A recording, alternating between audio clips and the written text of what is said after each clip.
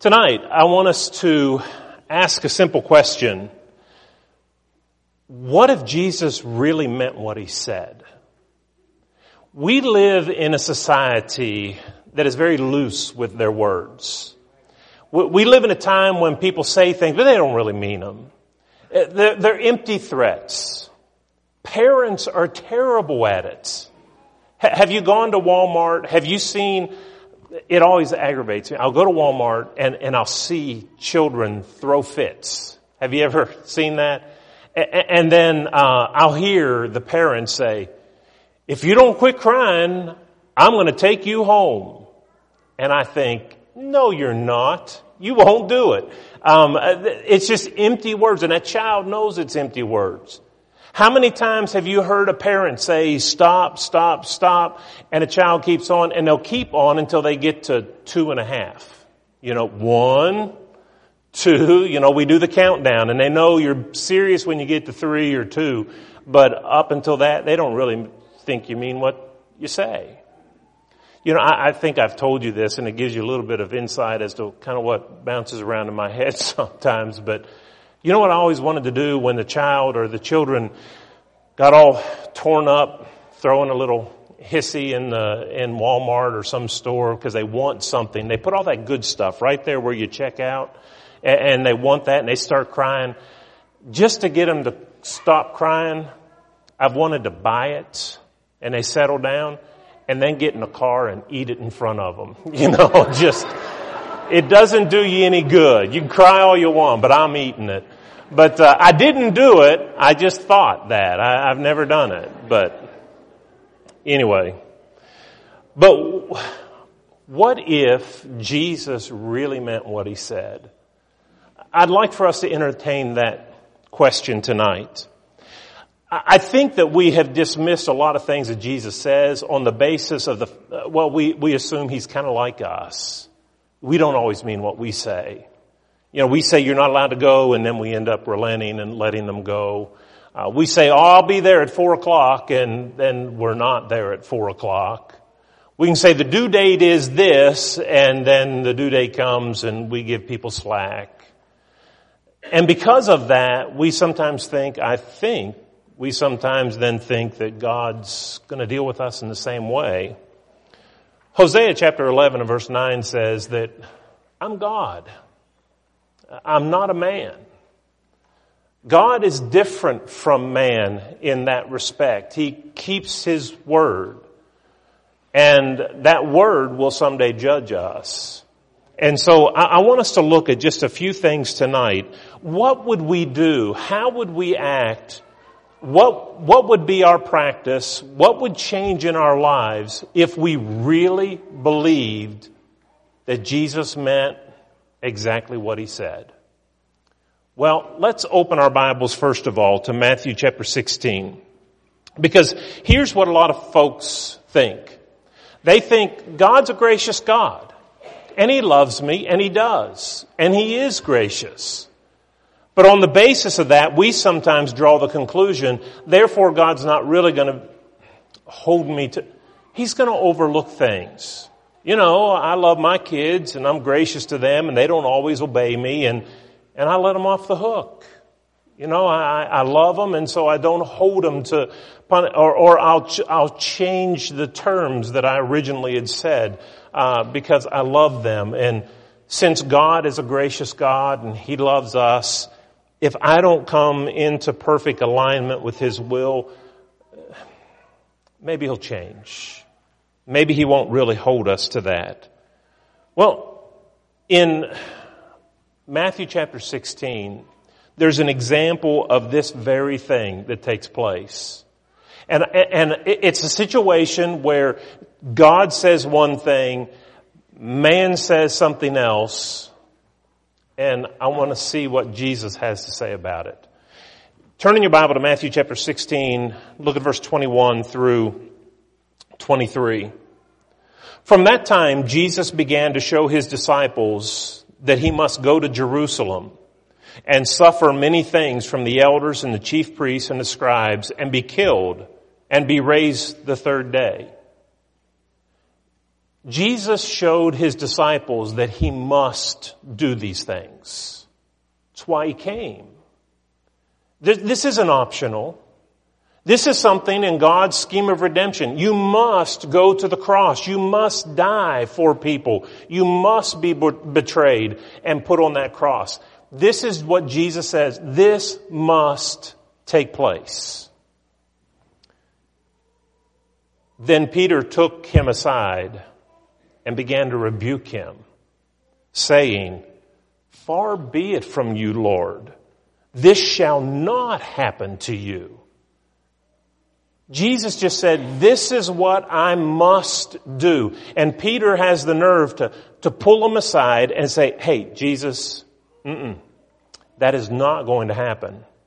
Far be it from you." And literally, that's a Hebraism, which literally the Hebrew words or the Greek words in that passage is mercy upon you or grace upon you. In other words, what Peter was saying in this expression is that I know you say this is what you have to do, but mercy be upon you. Far be it from you. You're not going to have to do this. So Peter is saying, rely on God's mercy rather than doing what you have to do that's unpleasant. What's Jesus' response to that? Verse 23. But he turned and said to Peter, "Oh, why didn't I think of that?" No, that's not what he said. He turned to him and said, "Get behind me, Satan. You are an offense to me, for you're not mindful of the things of God, but of the things of men." Jesus rebuked him when Peter said, "Hey, I know this is what you say you have to do, but rather than that, let mercy be upon you." And Jesus says, "You're Satan. Get behind me. You're a stumbling block to me. You're mindful of the things of man rather than things of God. You want it your way rather than God's way." Jesus didn't see the Word of God as something that was negotiable, that you could do it or you couldn't do it. It's up to you. Jesus didn't see that we can rely on grace and mercy instead of obedience to his will and be good with God. Here's a man who tried, and Jesus rebukes him and even calls him Satan. So let's understand that. Now let's look at some passages together tonight. What if Jesus really meant what he said in these verses? Turn in your Bible to Matthew or to Mark chapter 16, verses 15 and 16. "Go ye into all the world and preach the gospel to every creature. He that believeth and is baptized shall be saved, and he that believeth not shall be condemned." What if Jesus really meant that? How many times have we seen people or heard people try to reason that away, try to argue with it, try to say you don't really have to be baptized? He doesn't say he that believeth not and is not baptized shall be. Why would he have to? If you don't believe, salvation rests on belief and baptism. Condemnation, it only takes one, unbelief. And do you have to say, and not baptized? If you don't believe, who's going to get baptized? It would be pointless. If a person eats and digests, they'll live. But a person who doesn't eat shall die. It takes two things to live. You have to eat and you have to digest your food. But it only takes one to die. Just don't eat. It would be pointless to say, and he that doesn't eat and doesn't digest. If you didn't eat, there's nothing to digest anyway. So why even bring that up? And that's what the Lord is saying. What if Jesus meant what he said? If you want to be saved, you believe and you're baptized and you're saved. What if that's what he meant? Think of it this way. If Jesus believed and wanted us to understand that we had to believe and be baptized to be saved, how else would he have said it other than the way he said it? If Jesus wanted us and wanted to convey the concept that we have to believe and be baptized to be saved, how plainer could he have said it than to say, he that believeth and is baptized shall be saved? And you know what I find interesting? We understand this in any other context other than salvation. It's only when it comes to salvation that we begin to quibble, and I don't quite understand why that is. If I said, he that, gets out of his chair and comes up here and shakes my hand, I'll give you $100 tonight. If you just sat up and then sat back down and said, oh boy, I can't wait to see Steve after church and get my $100, you wouldn't think you had $100 coming to you. Because I said, he that gets up out of his pew and comes and shakes my hand will receive $100. If you wanted $100, you'd do both of those things. I don't have any question at all. If I said, he that gets up to the plate and hits a home run gets a trip to Hawaii, we'd know what, it wouldn't be the person that just gets up to the plate and says, you owe me a trip to Hawaii, because I said gets up to the plate and hits a home run. It's so plain, it's so simple when it comes to anything other than salvation. And now when we're talking about salvation and receiving that gift from God, all of a sudden we want to quibble with the second part of that. But instead of quibbling, what if Jesus really meant what he said? What would you do? You would believe and you would be baptized in order to be saved, if you really believed what he said.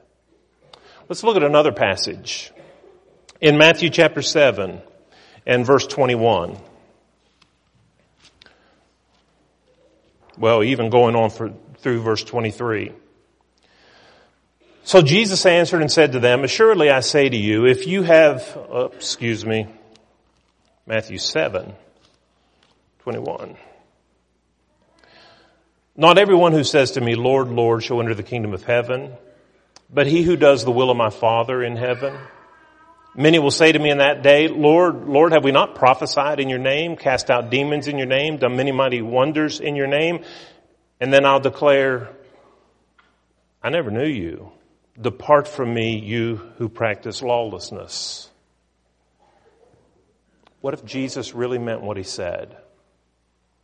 What if there will be people who will stand before him in the day of judgment and they will call him their Lord? Will he really turn somebody away? Not people who say, I never did believe in you. I thought religion was a sham. I never had any use for it, and I didn't have any use for religious people, and I don't have any use for you. He's not talking about that kind of person. He's talking about people who spent their life in what they believed to be devotion to God. They called Jesus Lord. They did mighty works in his name. They were out there working in the name of Jesus. And to those people, Jesus said, depart from me, I never knew you. And the reason is, he says, because you didn't do the will of my Father. What if Jesus really meant that?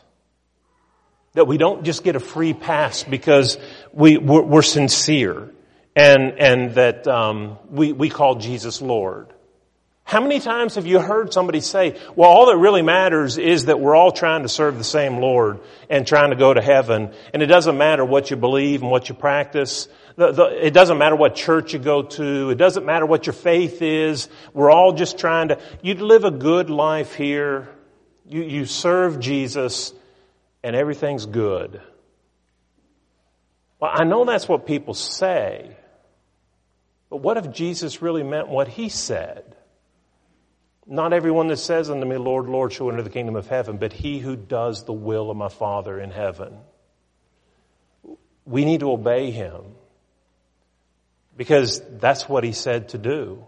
And he tells us explicitly that there will be people in the day of judgment that won't make it to heaven because they didn't obey him, even though they called him Lord. What if he really meant what he said? Then I'd have to obey him. Look at a third passage. Turn in your Bible to Matthew chapter 18. In Matthew chapter 18, beginning in verse 21, I'm not going to read it, but just to give you the context, Peter had asked the question, Lord, how many times shall a person sin against me? 7, and I forgive him in one day? And Jesus says, well, no, I'll try 70 times 7. And he began to illustrate it by saying, there's this guy, and he owes his master an exorbitant amount of money. There's no way he could ever pay it off in 1,000 lifetimes. And it's time to pay your debt. And he comes and he says, I can't do it, but please be patient with me and I'll pay you all of it. And you know, the master looked at him with compassion and said, I forgive you your debt. It's gone. What if we just went to the bank today, or you got a phone call or a letter in the mail from the bank, and it was a letter from the president of the bank, and they said, your mortgage is forgiven. How good would you feel? I don't have to pay. It's done. I don't have to work out payments. We're not talking about refinancing. You mean it's yeah, it's forgiven. It's paid for. Wow. What a gift that would be. But imagine somebody doing that for you and then you going next door to your neighbor who borrowed, a 99-cent screw or a cup of sugar, and you say, pay me back, and I mean now. And if you can't, I'm going to take you to court. Unthinkable. And Jesus uses that illustration to say, and so will my heavenly Father do unto you. The man's forgiveness was revoked. And he said, and the Lord will do the same to you if you from your heart do not forgive your brother. What if Jesus really meant that? That we will not be forgiven if we don't forgive others. Do you know of anybody, friends, family, who keep grudges, who have hard feelings toward people, and they're not letting it go? They won't let go.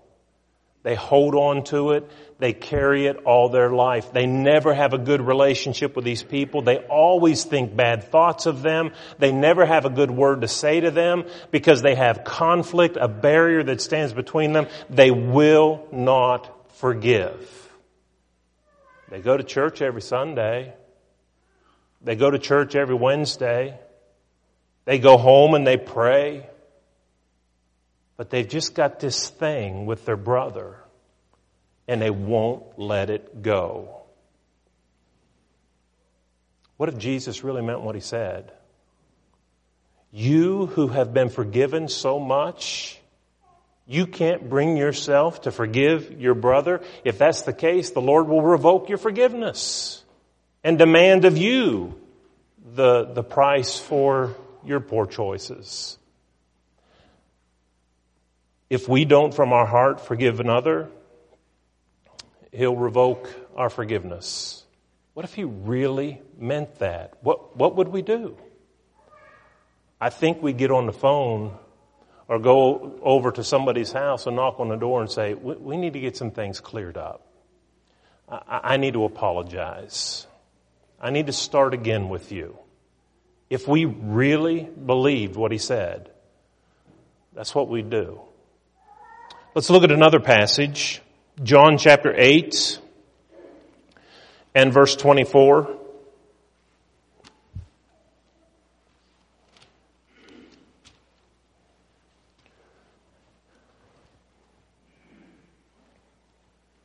In John chapter 8 and verse 24, Jesus said, therefore I say to you that you will die in your sins, for if you do not believe that I am he, you will die in your sins. And then in John chapter 16, in John chapter 14 and verse 6, Jesus says, I am the way, the truth, and the life. No one comes to the Father except by me. What if Jesus really meant that? I've heard people say Christianity can't be the only way. Because you know what that would mean? That would mean, you know how many people that would exclude? If Jesus is the only way to the Father, then you know that excludes this group and this group and this. You know how many world religions are excluded from that number? You're saying they can't go to heaven? Almost always when a man has religious convictions and he runs for president, that's one of the things they want to pin him down on. Are you saying that you have to be a Christian to go to heaven? What if Jesus really meant what he said? That apart from me, you can't go to the Father. The Bible tells us in Acts chapter 4 and verse 12 that there's salvation in no other name other than the name of Jesus. I remember a few years ago, well, it's been more than a dozen years ago now, a religious body, nationwide denominational body had a conference, and they had voted that Jesus was not the only way to the Father. And I read their national publication, and one of their ministers had written in, and he said, I am so thankful that we voted Jesus is not the only way to the Father, because I always had trouble with that. Imagine that. Here are people who claim to be disciples of Jesus, and they voted down Jesus and said the exact opposite of what he said. What if Jesus really meant what he said? That there is salvation in no other name under heaven given among men whereby we must be saved. What if he really meant, I am the way, the truth, and the life. No man comes to the Father but by me. And folks, listen, when people say, well, that just makes God too narrow. I don't know that I like a God that would do that. I have problems with a God that would do otherwise. What kind of a God would send his Son to die if he didn't have to die? What kind of a God would listen and let his pleas of his Son, Father, remove this cup from me?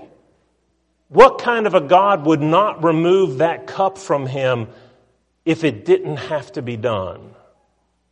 The cross of Jesus demands, if we're to maintain a moral and upright and just God, demands that Jesus is the only way to the Father. I know that's not politically correct, but it is what Jesus said. And what if Jesus really meant what he said? And let's look at one more, Matthew chapter 10, verses 37 and 38.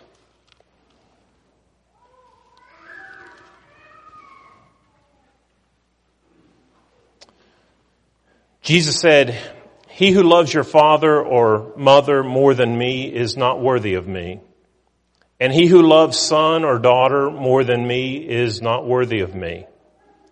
And he who does not take up his cross and follow after me is not worthy of me.